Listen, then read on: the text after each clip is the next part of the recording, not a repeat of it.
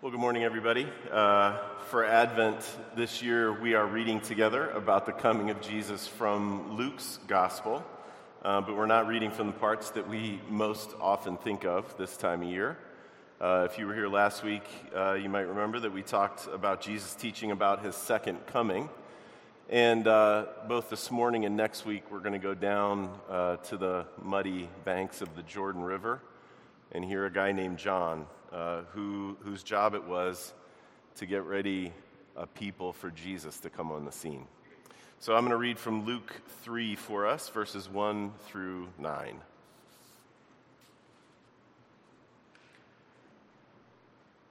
In the 15th year of the reign of Tiberius Caesar, Pontius Pilate being governor of Judea, and Herod being tetrarch of Galilee, and his brother Philip, tetrarch of the region of Iturea and Trachonitis, and Lysanias, tetrarch of Abilene, during the high priesthood of Annas and Caiaphas, the word of God came to John, the son of Zechariah, in the wilderness. And he went into all the region around the Jordan, proclaiming a baptism of repentance for the forgiveness of sins.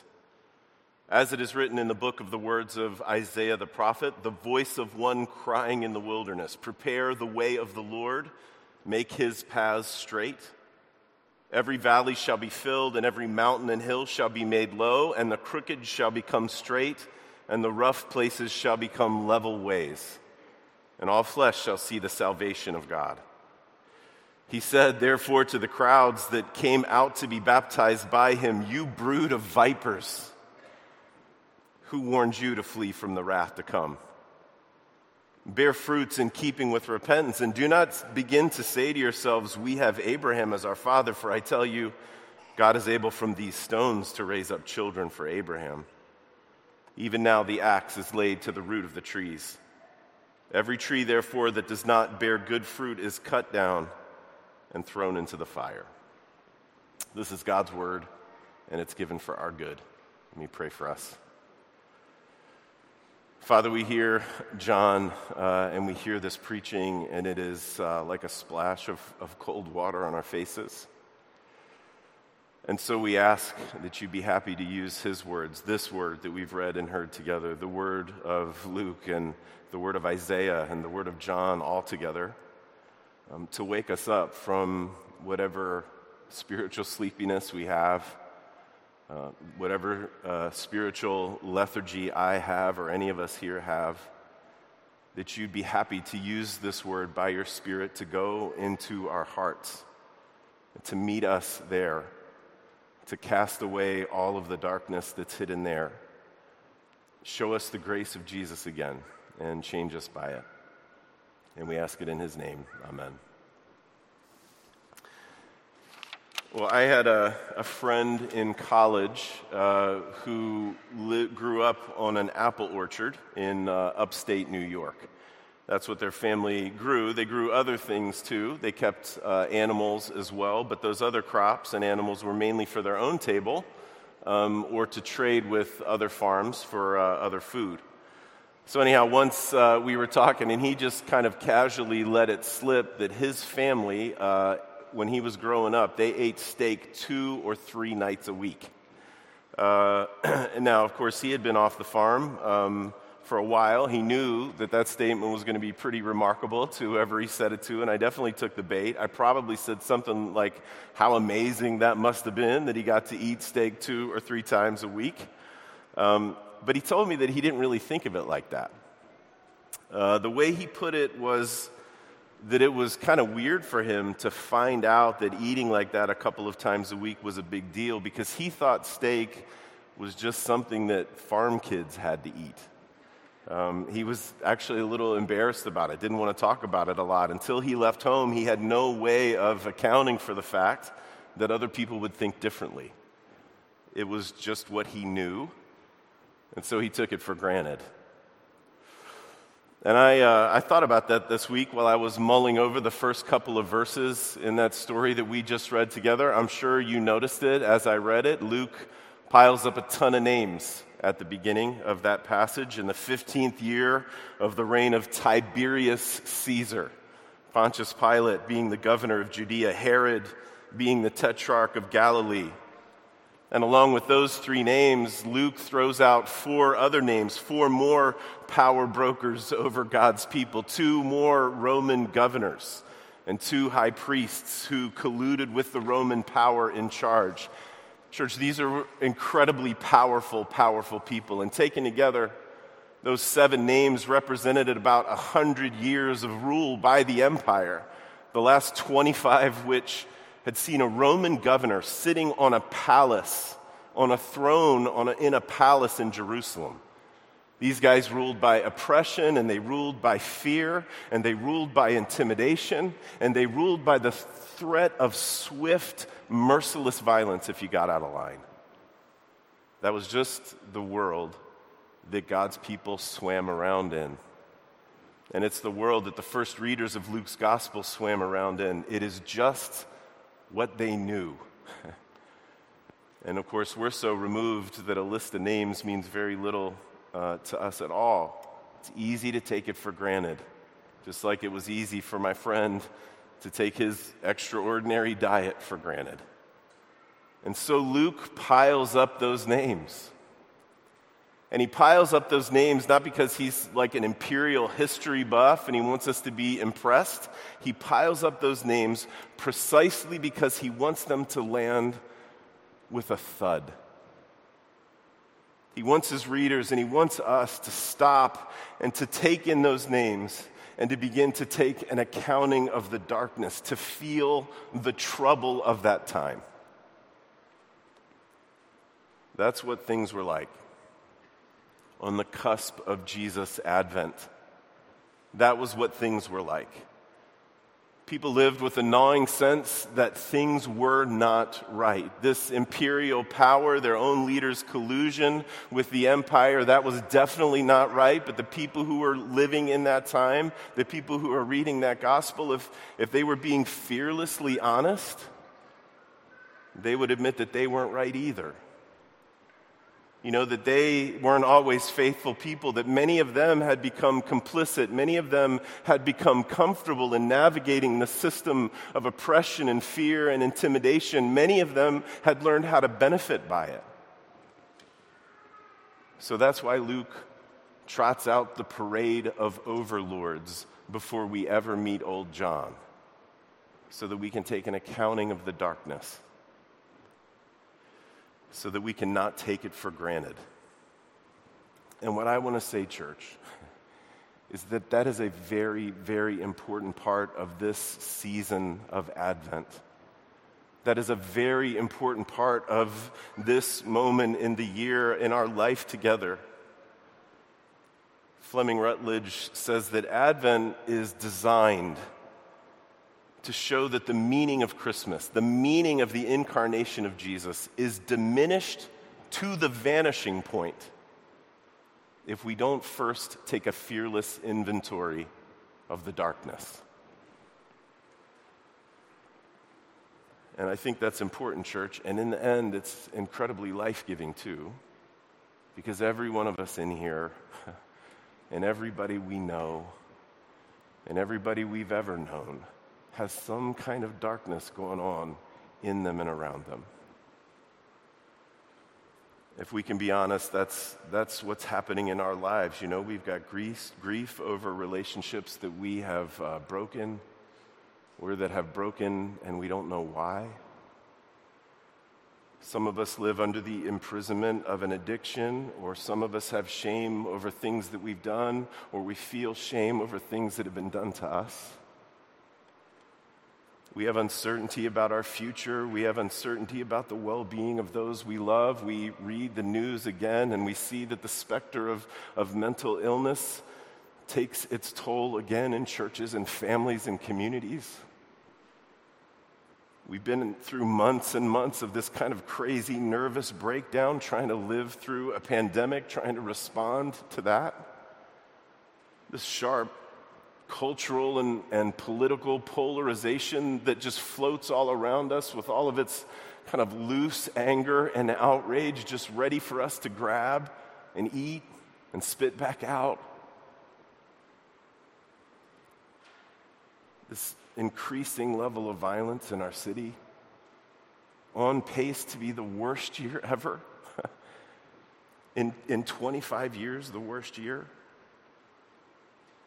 This is the darkness that we face. Tish Harrison Warren wrote that Advent holds a space for our grief. And it also reminds us that in one way or another, we are not only wounded by the evil of the world, but are also wielders of it. And church, all of this stuff, it needs the light of Jesus coming. It needs it. It's absolutely necessary for dark things to be brought into the light. And I want you to hear this, church. I want you to hear it, and I want you to believe it, that Jesus' life and his death and his resurrection and his ascension, they have the final say about darkness. It is going to end. The darkness is going to end. And that means that people like us can stop acting as if it isn't here. We can stop trying to cover up for it. We can stop trying to frantically compensate for it, because we don't have to bear it alone. And we don't have to bear it in hiding. We can drag whatever that darkness is into the light, and we can speak the truth about it. Because the forgiveness and the healing that Jesus secured for us through his death and resurrection and ascension is real. And that is the very, very good news of Advent. So if there's some darkness that you're protecting,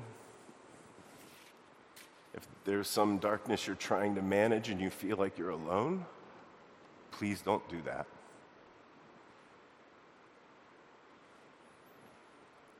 You don't need to, and you weren't meant to.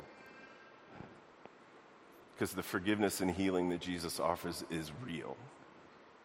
So drag the darkness out to him, or confide in a friend, or confide in someone you trust and ask them to help you drag it out to him, and find that healing. Find that forgiveness, because that's why Jesus came. That's the point. He came into the darkness.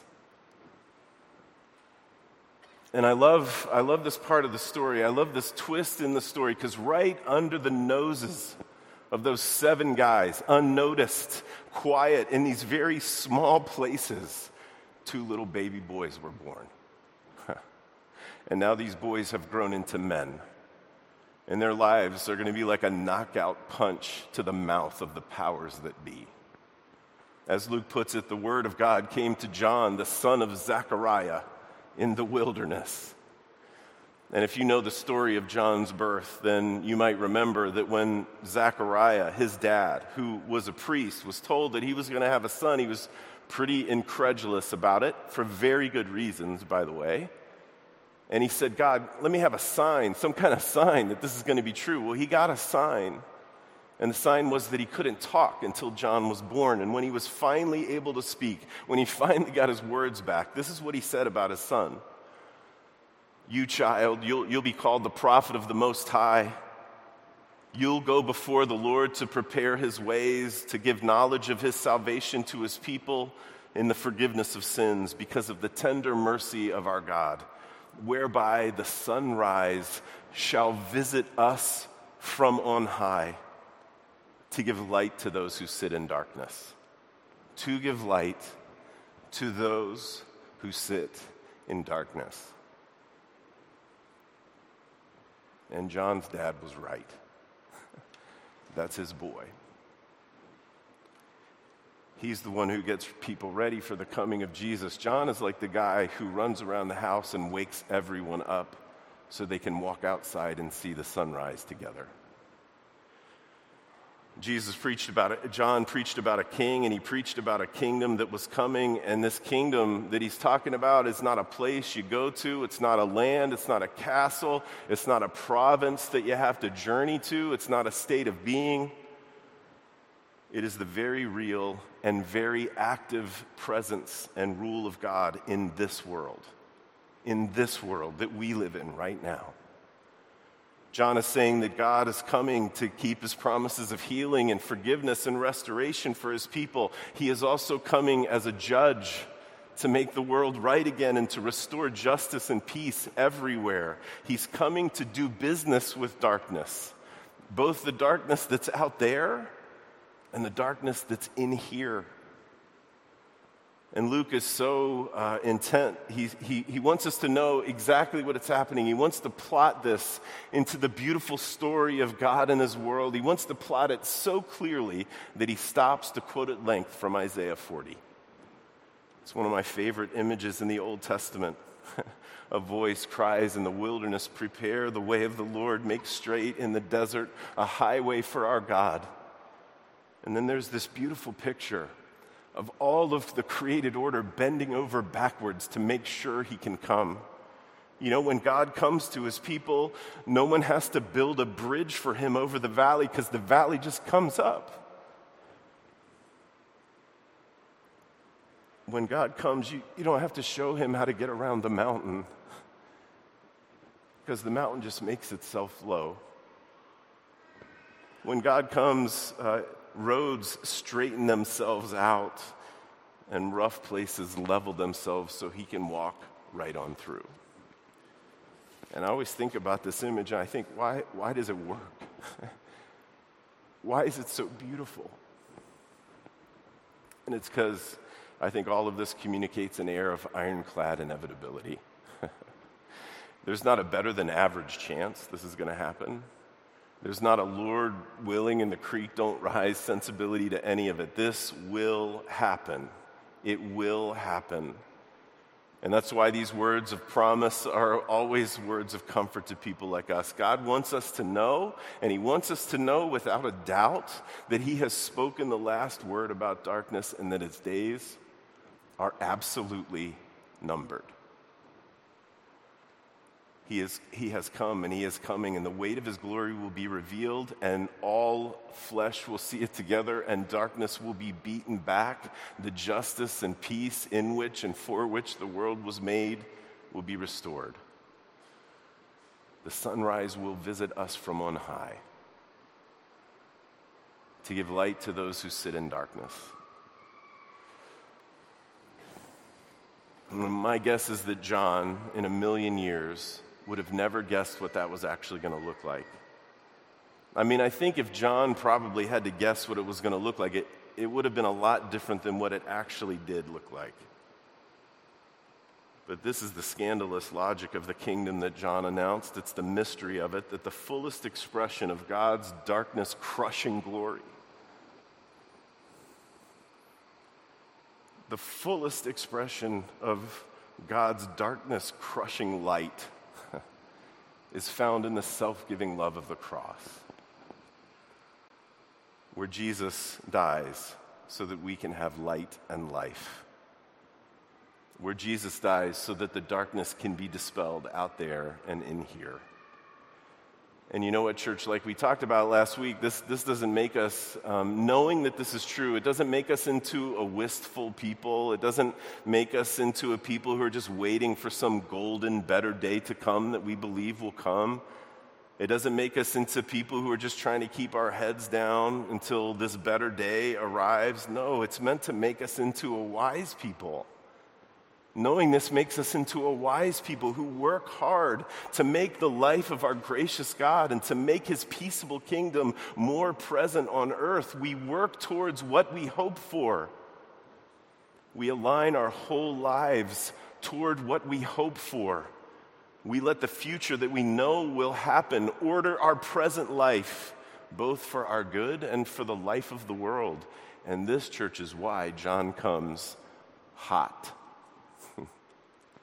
This is why John comes preaching a baptism of repentance for the forgiveness of sins. John wants us to know that the presence of God's kingdom in the person of Jesus, it gives people like us two choices, and only two choices.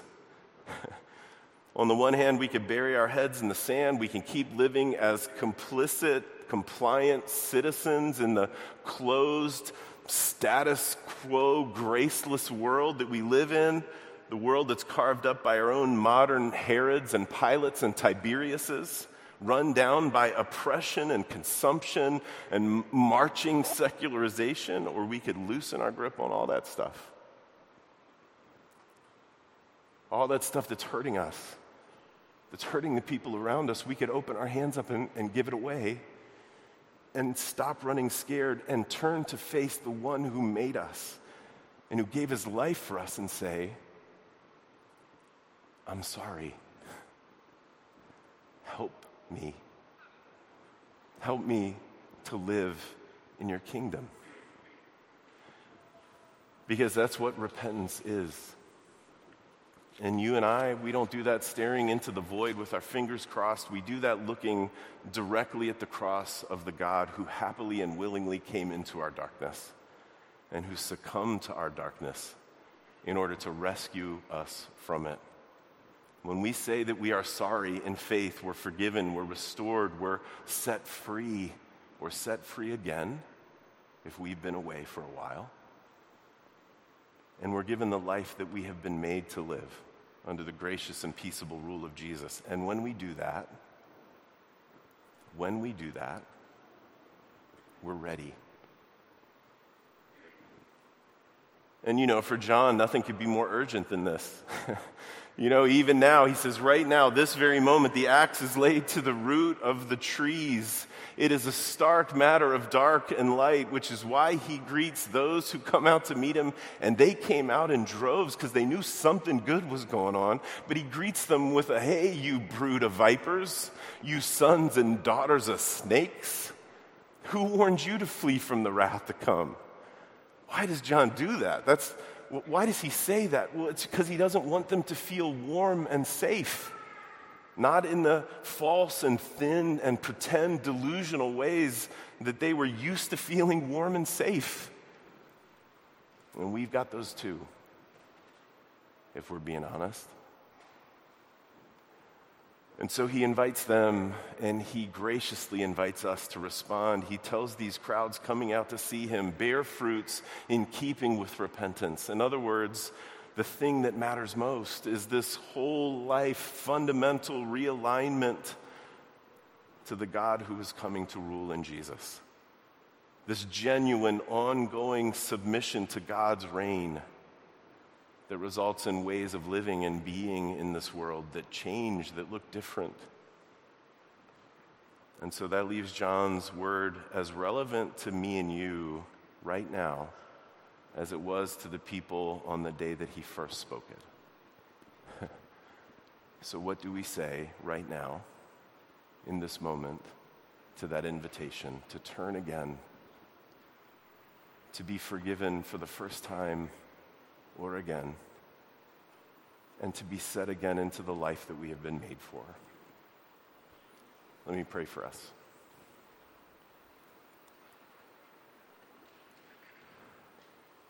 Father, we ask that you would help us to see,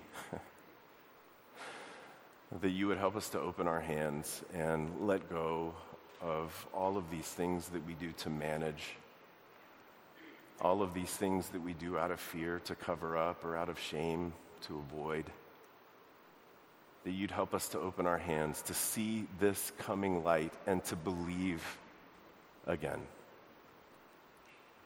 Father, do this for our good so that we'll grow up and so that we'll mature in our faith. Father, we ask that you would do this so that you can, by your Holy Spirit through us, love this broken world. We pray this in Christ's name. Amen.